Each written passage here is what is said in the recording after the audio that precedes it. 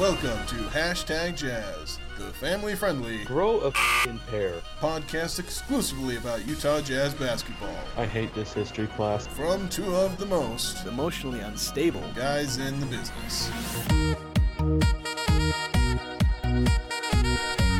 And now, here are your hosts, Jason Walker and Trey Sanders. Welcome, Jazz Nation. Thank you so much for listening to Hashtag Jazz. Things were a little crazy last week. We actually had a podcast recorded. We had an unintentional week-long break, or 2-week break, I guess.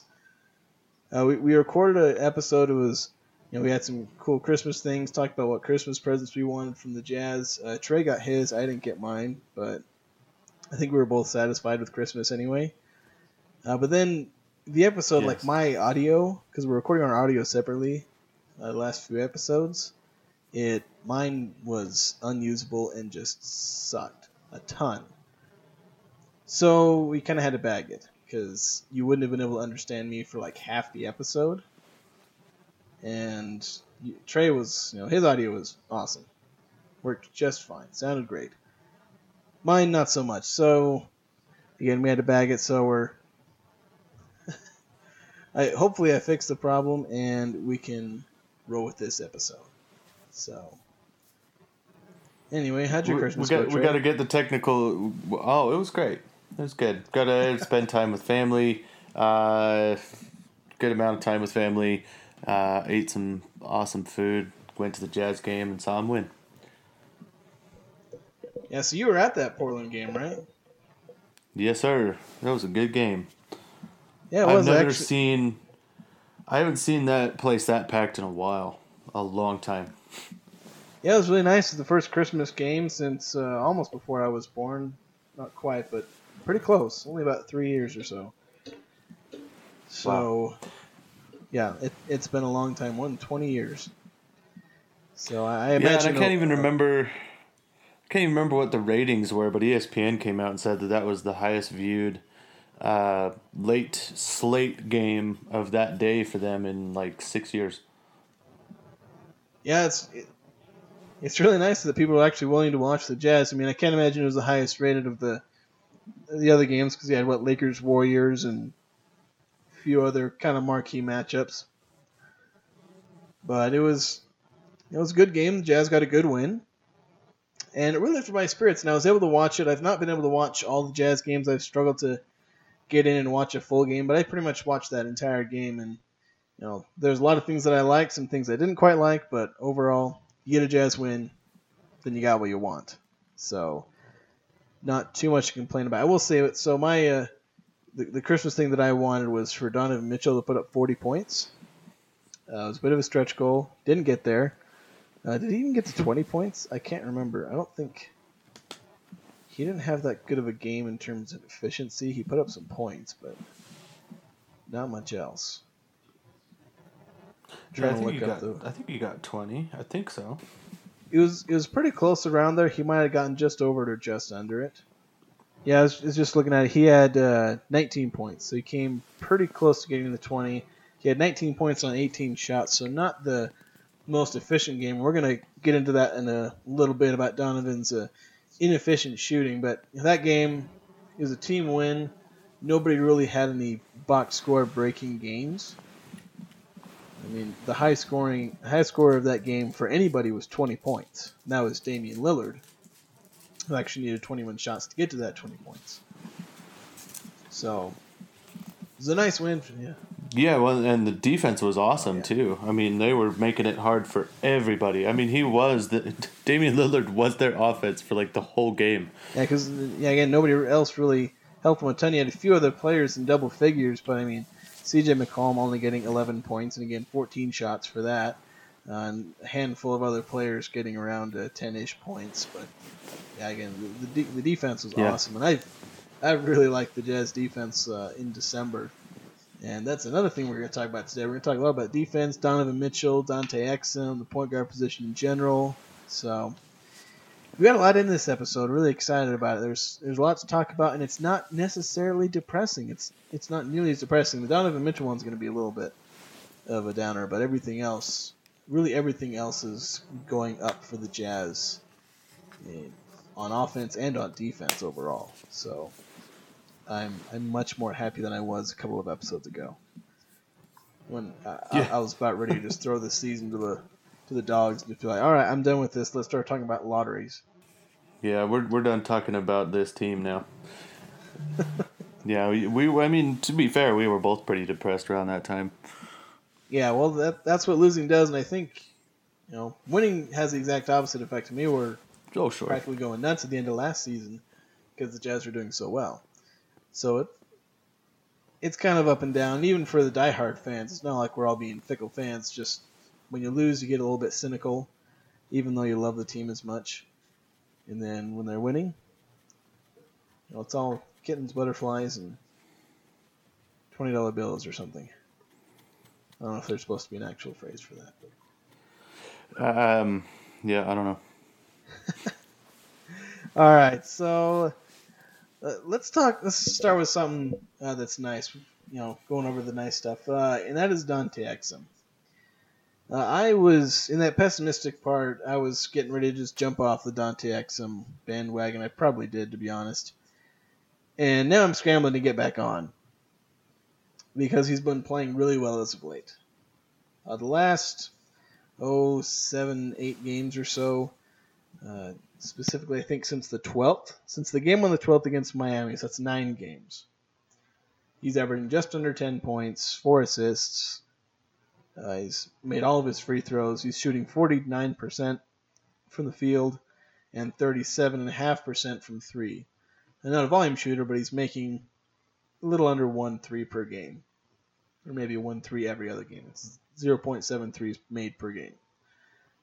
And I think the crowning point of all this was the game against the Knicks, where he started. And he got 13 points, 13 assists, just an absolutely wonderful game for him.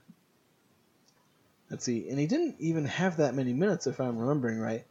I didn't get to watch the game, so I really only noticed that I think somebody said he had a lot of assists by the end of the second quarter. So he had 26 minutes, and 13 points, 13 assists was plus 19 for the game. So, and perhaps just as impressive was the fact that he only had 1 turnover. Well, and he's kept his turnovers down even the past, I don't even know, 5 games, I want to say. I mean, he had a 2 or 3 game stretch where he had 0 turnovers. I mean, he didn't play that often, but when he was in, he was producing. Yeah, I mean, in that stretch, the 9 games I mentioned since December 12th, he's averaging just 1.2 turnovers. And again, that's 19 minutes. So he's not even averaging, 20 minutes a game. He's keeping his turnovers down. That doesn't actually make sense when you think about it. I'm just stumbling over myself for how good Dante Exum's been playing. I mean, he's had 3 straight games of double digits. I don't know how long it's been since he did that. I looked up the other day how many times he's had back-to-back 15-point games, because he had 15 against Portland and 20 against Philadelphia. He'd never done it in his career before. He'd never had back-to-back 15-point games. Yeah, well, and this is that patience and hard work for him paying off. Finally, he's finally with all the times he's had to sit on the sidelines and watch his guys play, and learn from them and the things that they've been doing, and even just sitting around in practice. I'm sure. I mean the fruits of his labors are finally coming to fruition. Yeah, and I just think that you mentioned getting him. You being patient and finally getting those minutes. And I think part of that has to come from Quinn Snyder in terms of patience, being patient with Dante Exum. Because a lot of people I talk about the Jazz with, they are always talking about how Quinn Snyder always pulls Dante Exum before, or the moment he makes a mistake, he goes out. Whereas guys like Ricky Rubio, Royce O'Neal, and others have a super long leash.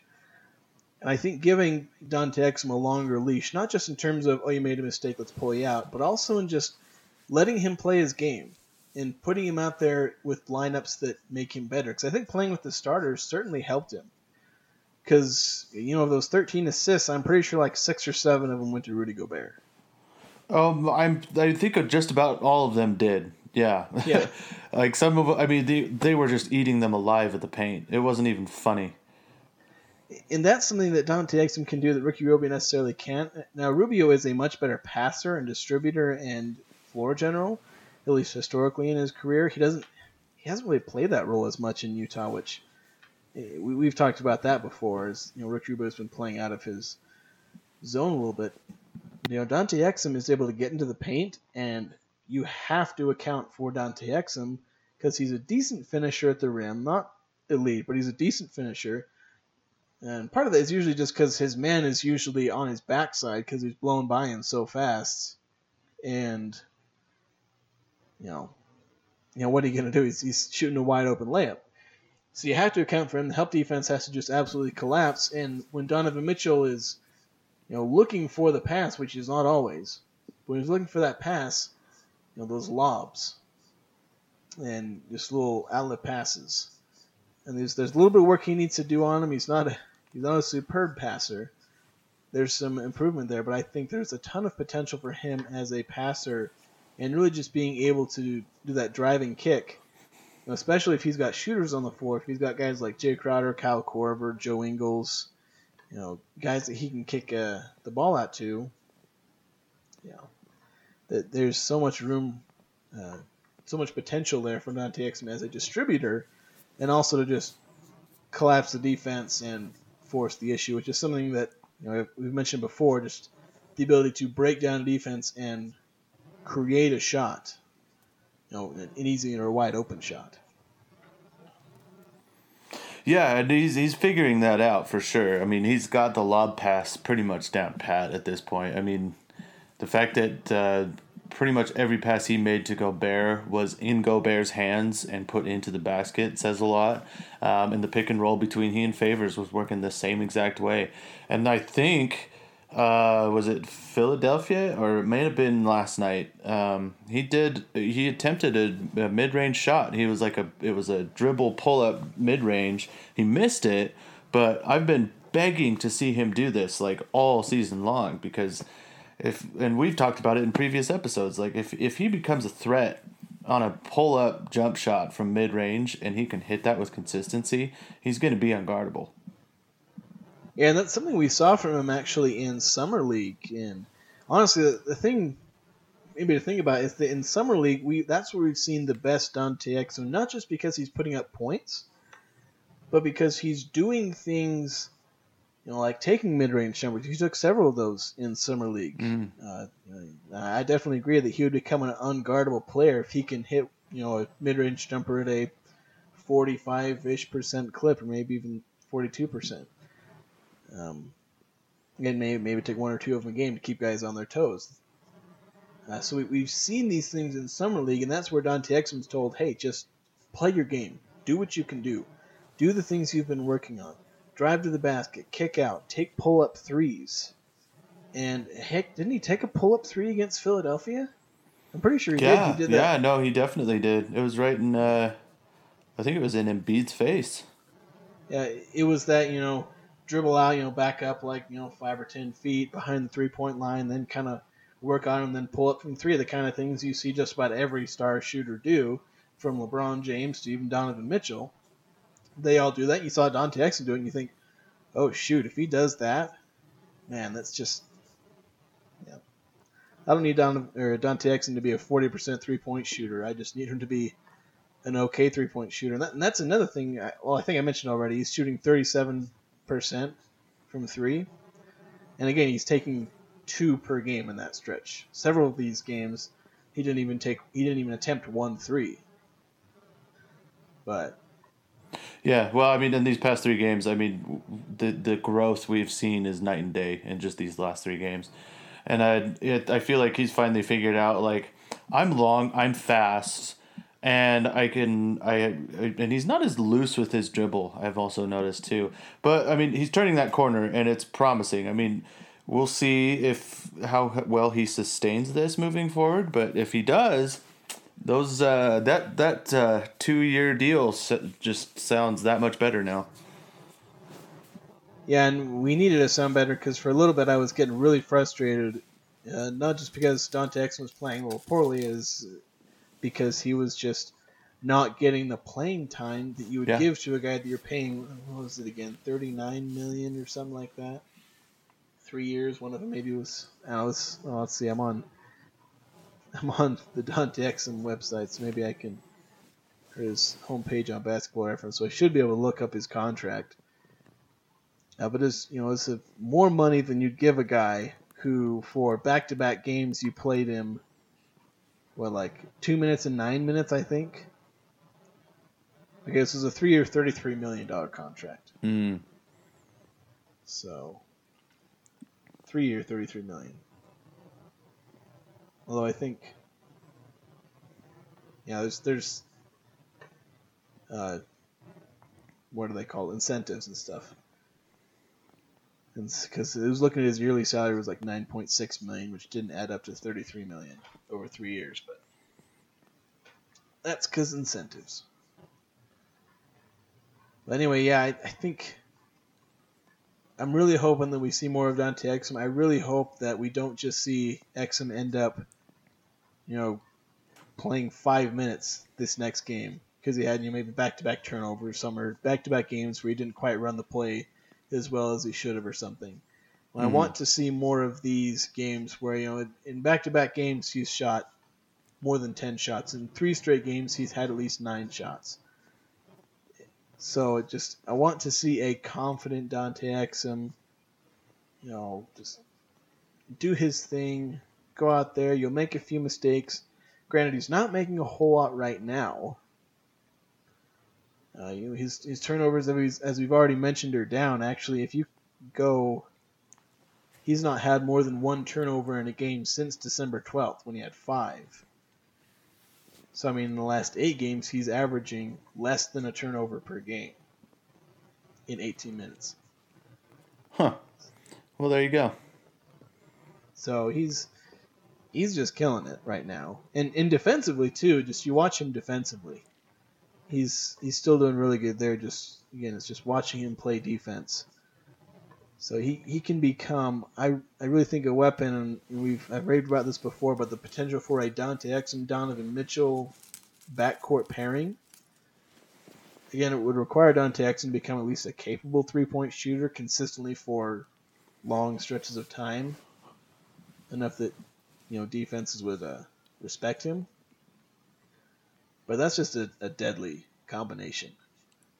A guy like Dante Exum and Donovan Mitchell, 2 really good slashers. You get a good small forward and a power forward, stretch power forward, pair of stretch forwards and Rudy Gobert.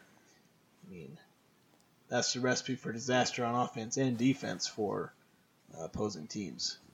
Oh, yeah, absolutely. It has to get to that point first, but yeah, absolutely. So kind of, we've talked about Dante Exum playing really well. Another player who's played really well is Ricky Rubio, the starter. We ragged on him a lot early season, but if you look at it, he's been playing really well, or at least similar to last season in terms of shooting. You look at his splits by month, and they've definitely improved. See, so in October, he was shooting 31% overall and 32% from 3. Yes. And in November, it took a jump. He was at 39%, so actually the biggest jump so far. But then 31% from 3. But in December, 13 games, almost as many as November, he's at 42% overall and 38% from 3. Now, you're not calling home about his overall field goal percentage, but that 38% from 3 is huge. Especially for him, yeah. Yeah, so you need Ricky Rubio to at least be capable from 3. And one thing you notice, you look at his plus-minus, his offensive and defensive rating, it's plus 9.4, I believe, if I'm looking at this right. And it was like plus 1 in November. So... Yeah, no, it's good to see Ricky turn that corner too. He's the same thing with Exum. He's feeling more confident in himself again, which is good. And now that we've got these easier slate of games on the way, that's only going to get better. it's kind of funny how much this season has been mirroring what last season was. I mean, obviously, different circumstances were in place for last year, and then this year. I mean, we've talked about, oh, well, they're healthy. What the hell's going on? But yeah, I mean, it's just weird how it's mirroring that, and it's nice to see that he's not only got confidence back in kind of his shot and his game again, but that's also translating to everybody else. And I agree with that. And I'm also really glad that this improvement is coming before the easy stretch of games. Sure, yeah. I wanted to see them not just improve because they were playing the Hawks and the whoever else sucks this season. All those different players, or like the Heat, Sands, everybody that matters on their team, like we did a few games back and we kicked their butts by 30. I wanted to see them play good against the Warriors and the Trailblazers and the Thunder, and then again the Trailblazers, the 76ers. Blow out the Knicks, because you're not going to play playoff teams every night, but have these good games against good teams. See the improvements from Ricky Rubio, Joe Ingles, Rudy Gobert. I haven't seen it so much from Donovan Mitchell, but the overall team improvements have been better. And again, defensively has been one of those things, actually. And I want to bring up the defense,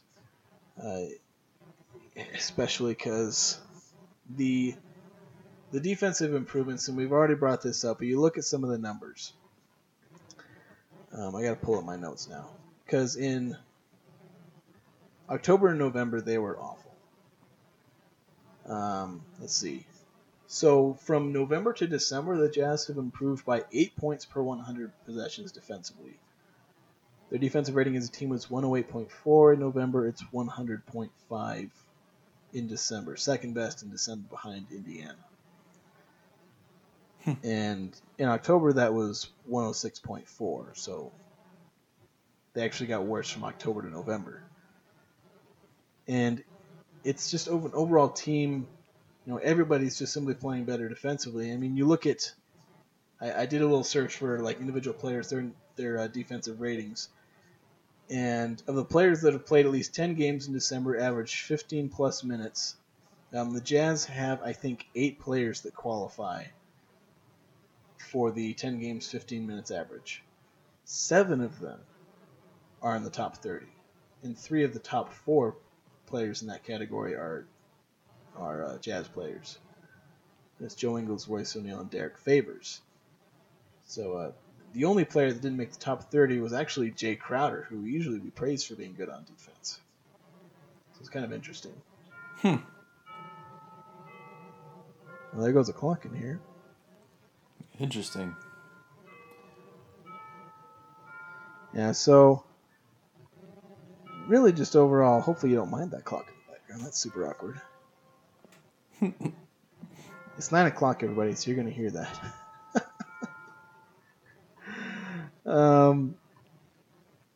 Yeah, just the defensive improvements I think have really helped, because I think part of, with the Jazz identity, their identity is to play defense, and I think that really feeds into their offense. And I think you brought this up before, Trey, just the defense feeding into the offense. Now that the defense is playing a ton better, everybody's playing better defense, so that helps them on offense. Just, it's that confidence that's, we're doing what we do well, that allows them to give a little more energy and execute a little better on offense, which we've seen better offensive production. We've seen some better shooting.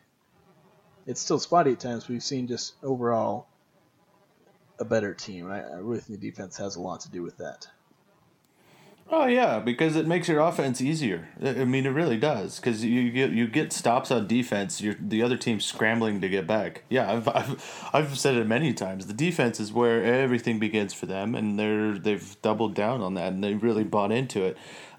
They did definitely melt down about halfway through the second quarter in the Philadelphia game, because they just they looked like they just either gave up or they didn't want to put forth the effort anymore. I don't know. But yeah, I mean, as a whole, it's feeding everything else. It's feeding everybody's confidence in terms of what they know that they're capable of doing, and they can kind of see that now. And obviously, the team's playing better because of it. And I tell you, whooping the butts of the Knicks really is going to help them a lot, especially coming into Toronto on Tuesday. Yeah, and that'll be a really big game because it's just another way to see if this stretch is for real. Sure, yeah. Because I want to see that because if we have another game like the Knicks or the 76ers, where, like I said, give up halfway through the second quarter, decide you don't want to play basketball anymore, then that's going to be more indicative of what we've seen for most of the season. If we see them win or have a really close, tough loss, then we'll think, okay, this is for real. We lost to one of the better teams, but let's keep this going and let's see how far we can take this really good stretch.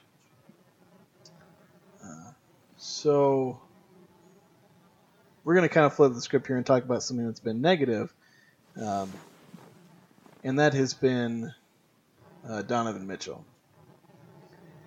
And I know some people have criticized him. I've seen other people criticize those who are knocking on Donovan Mitchell.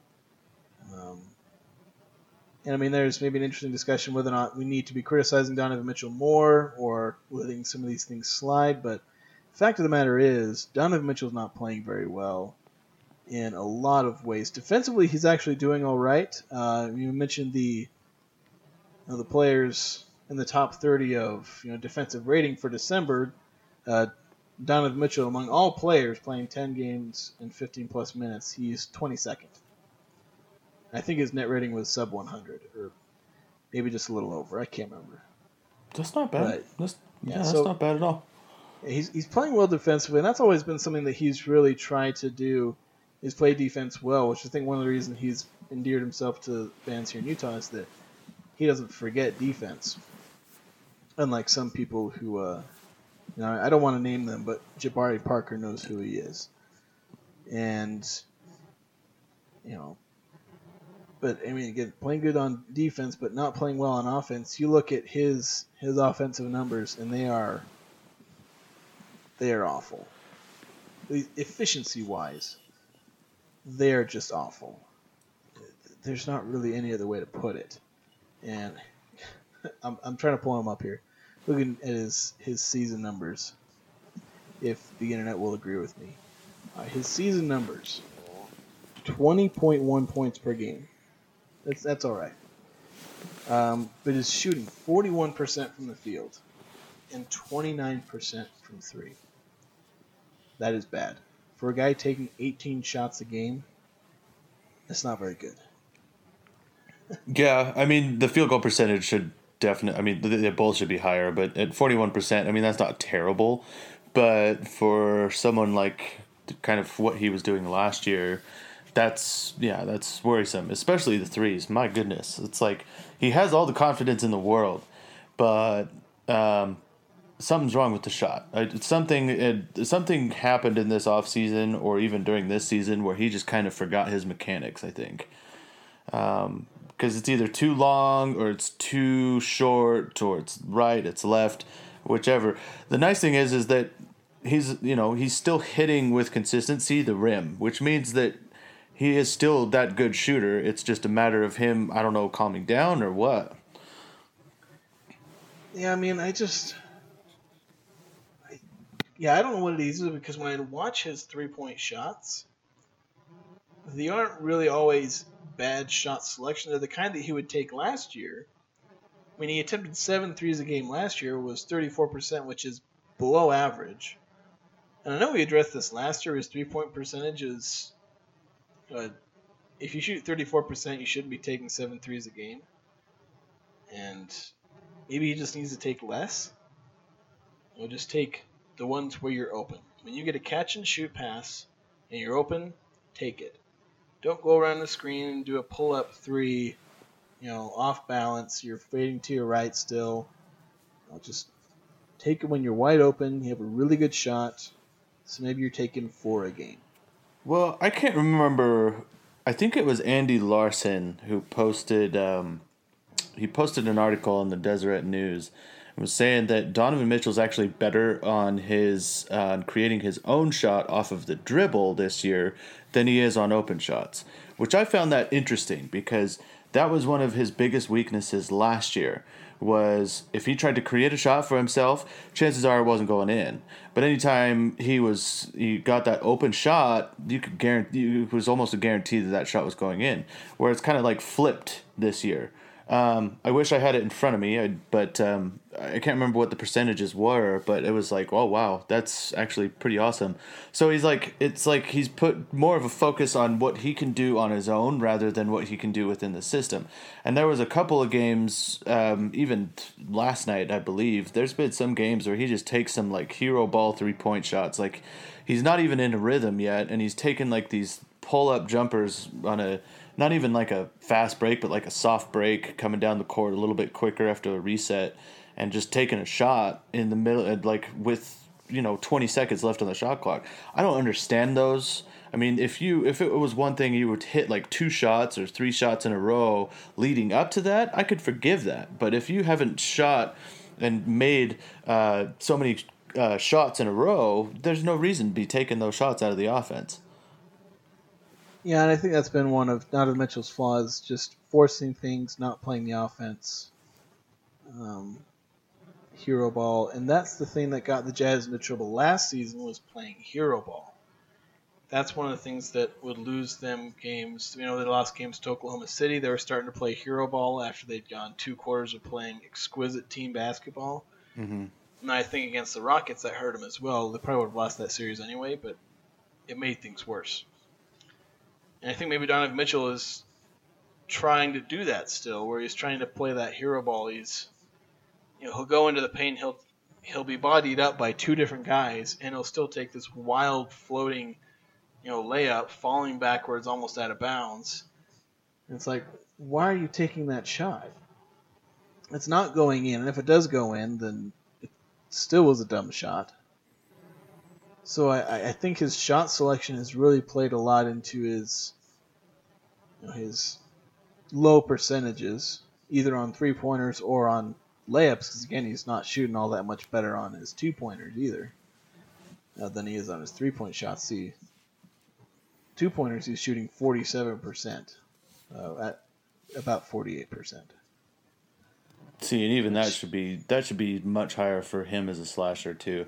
And I don't know. I mean, obviously he's still learning. I mean, it's his second year, and now that we've talked about this before. Teams are more aware. They're not more aware. They are fully aware of what he's capable of doing. So of course he's going to be top of the scouting list because they know that he's the number 1 option. And there's still some times where. He's definitely forcing the issue. But if you look at some of the best games he's had this season. He's played within the offense. He hasn't tried to force anything. He's let the game come to him, and he's had better performances because of that. I don't even remember the last time he scored 30 points this season. It certainly felt like it's been a while. Again, playing the offense has not been his strength. Let's see, last time he scored 30 points was November 30th. He actually had 29 and 30 back-to-back against Brooklyn and Charlotte, and he actually had 35 against Sacramento a couple of games earlier. So he had like a 4-game stretch where he was averaging he had 4 points against the Lakers, but that's because they only played 11 minutes. Yeah, I mean, that's more than a month without him getting up to that point. And that's something we're not really used to. I mean, it's funny to say that because he's only been playing for a year and a half for us. But, yeah, I mean, that's just something... That's something that... what was the game? He shot dreadfully. After the game, they weren't going to practice the following day, so he went to the training facility right after that game to put some shots up. Next game played, it was like nothing had happened. Like... nothing was fixed. I think that was after the Golden State game. I think you mentioned this before.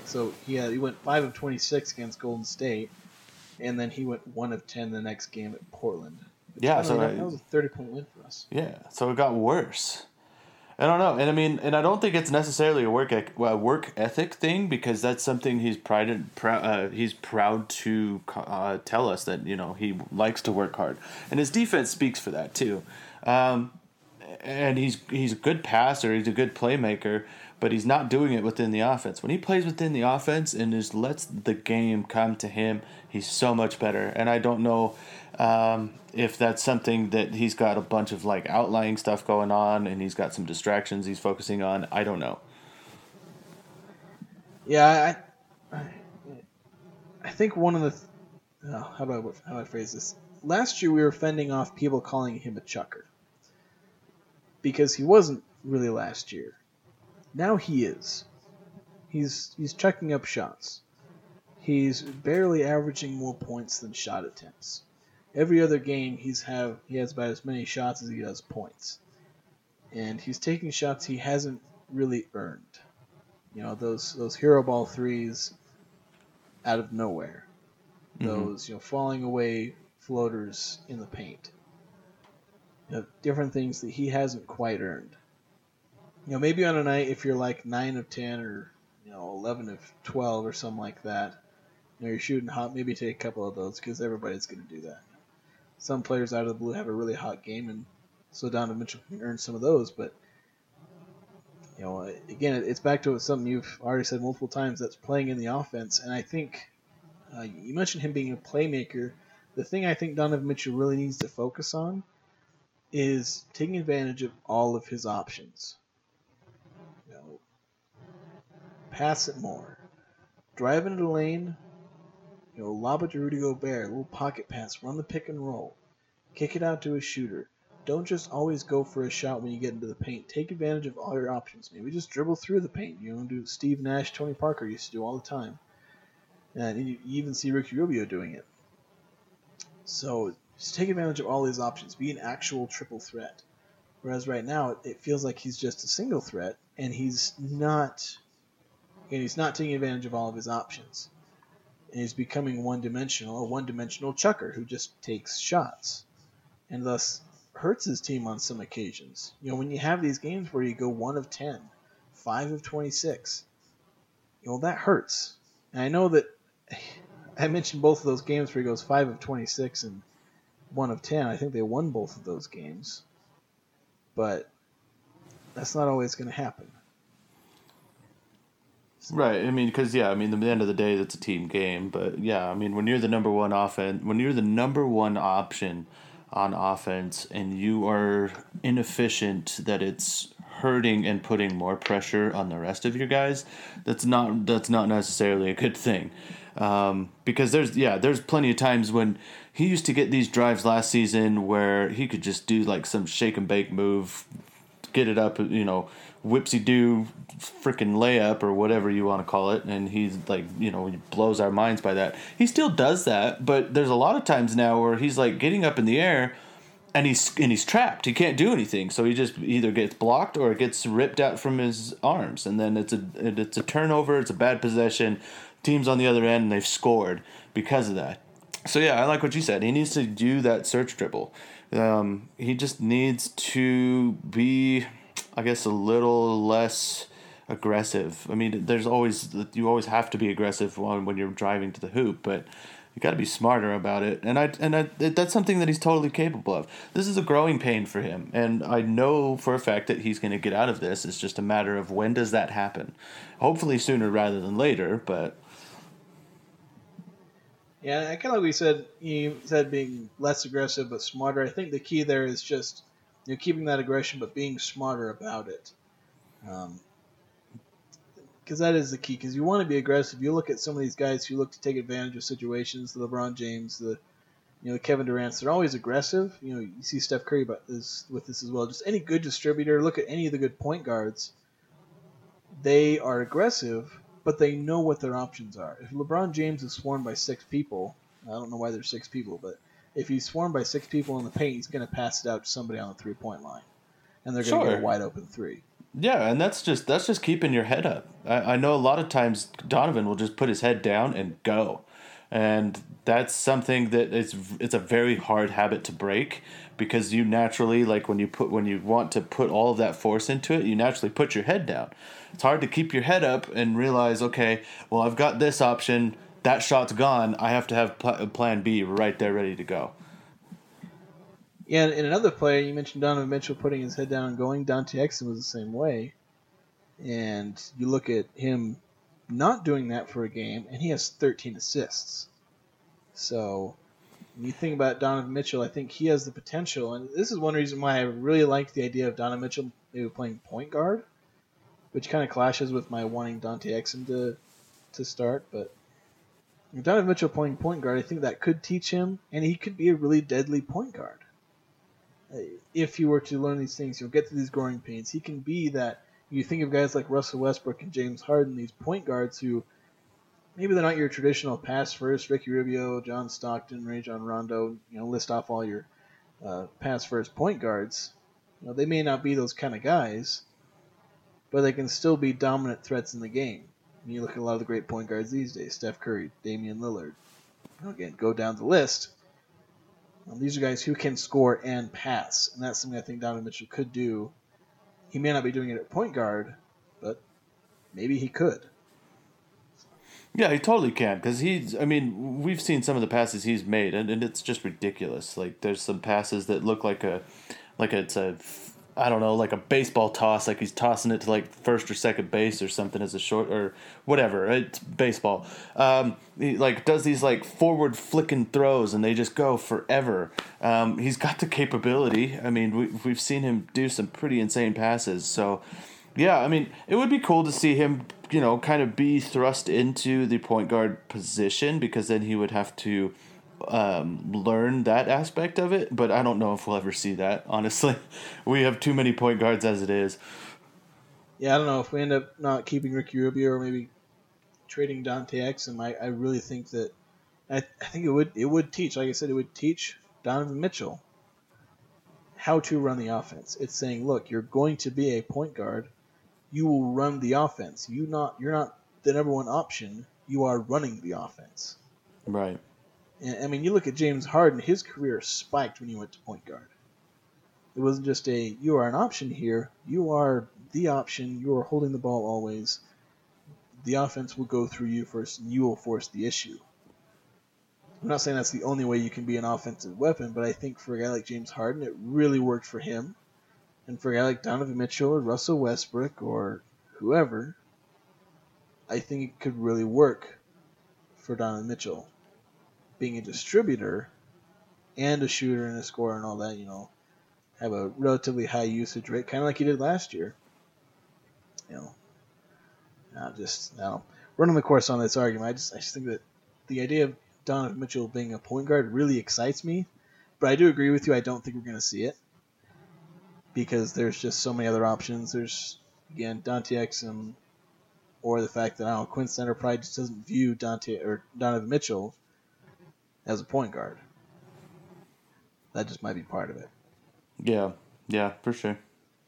Because last year he played, according to Basketball Reference, he played 34% of his minutes at point guard. Part of that was just because the Jazz didn't have a lot of healthy point guards that last year. But this year he's played 4% of his time at point guard. Which, maybe that's maybe that's another theory. Maybe that's one of the reasons he's played worse. Maybe he needs to play more at point guard. I don't know. That's a little. I mean, he did respond well when Ricky was out for the playoffs. I mean, well, I say that loosely. He did an admirable job as the point guard, because we lost Dante for the latter half of that series too. So, but no, it was also for the OKC series, I believe. No, we had Ricky for that. I'm going through my head here. But yeah, I mean, the times that he was in there, he was, he had a pretty decent stat line, especially for when it came to passing. Yeah, so it's maybe interesting to look into. That might be something for another episode. Maybe we'll discuss this further. But I think for now, let's go into a bit of a last wrap up here. So we didn't get to do our Christmas wishes episode. We'll do a New Year's resolution. Resolution that we'd like to see. Let's see, should we do our resolution for the Jazz, or what we'd like the Jazz's resolutions to be? I'm thinking the latter. Something the Jazz should try and do. Yeah. So I think my resolution Um, just be to play Dante Exum more. Try this out. You're paying him $33 million over the next 3 years. Try and play him 20, 22-ish minutes a game. If Ricky Rubio is going to be out for more time, keep starting him. Give him the reins of the offense. Let's see what he can do. That's what I like Quinn Snyder doing. So like bring Ricky in as the backup? Probably not. Maybe if Ricky Rubio goes through another stretch like he did at the start of the season, then yeah. Right now, sure. Exum's averaging probably around 18-ish minutes a game. I think in December it's like 18. If you exclude the games where he was basically held out, it's like 19, 20. I like to see that go maybe a little bit up, or at least more importantly, just give him the reins of the offense. Let them be consistent minutes. Yeah. Give Dante Exum a chance. If it doesn't work out, trade him. Do something. But make Dante Exum a positive asset and not a wasted bench spot who's $33 million richer because of nothing. Yeah. I would say we've got some easy games coming up this month, so I'm not gonna say start the month with a winning streak. That would be nice, but I mean, with the first, this 4-game road trip, we've got Toronto, Cleveland, Detroit, and then Milwaukee to close it out. I mean, out of the 2 losable games on that trip, it's definitely Toronto and Milwaukee. Pistons are probably gonna be a little, I guess, worrisome in some sense, just because Blake Griffin's dirty. But I think, I don't know, I would love to see, so we're playing 15 games in total for the month of January. I want to see at least 2 4-game win streaks for the month. Because I mean, if that's going to be any indication of where this team will be come February, that's going to really give, kind of speak volumes. I think that's fair, and I definitely agree. Win streaks, that's what set off last year's great stretch, was a big win streak. Maybe we won't. I doubt we'll see that again. Oh, for sure. Yeah. They're not. Winning 12 games in a row is a tall task for any team, especially in the position we were in last year. Yeah, so I think, the 2 4-game win streak, maybe they win like 4 out of 10, or sorry, 8 out of 10. Maybe pack a couple of those real close together. Holy crap, they've got a long, and all these road stretches. They've got a stretch of 9 games, 8 of which are at home. Yeah, a lot of home games next month. Oh yeah, also they should win on my birthday. They're playing the Lakers on my birthday in January, and it's on national television, so I'm going to see if I can watch that game. Nice. I might not. Yeah, I mean, because even LA is doing better, and that's always that's just kind of the effect that LeBron has on teams, which is whatever.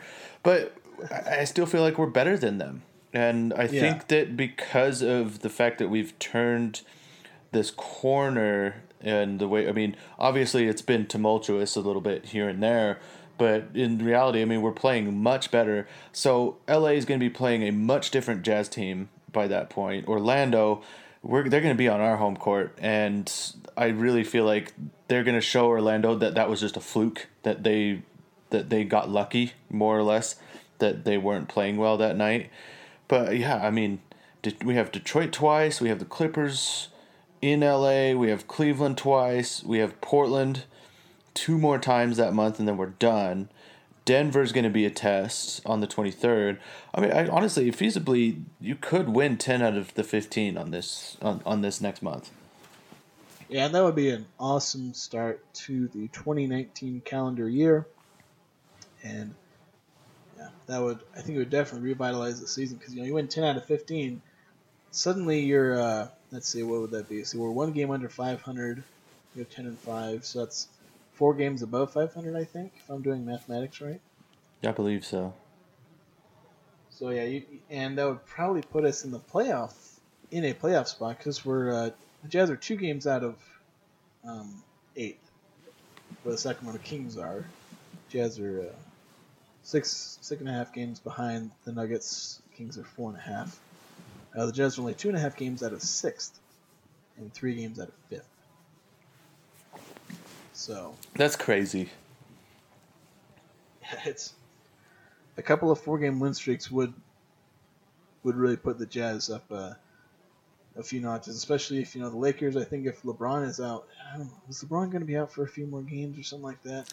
I think so. I don't know. I mean, he's got like some groin strain, so he won't be out long.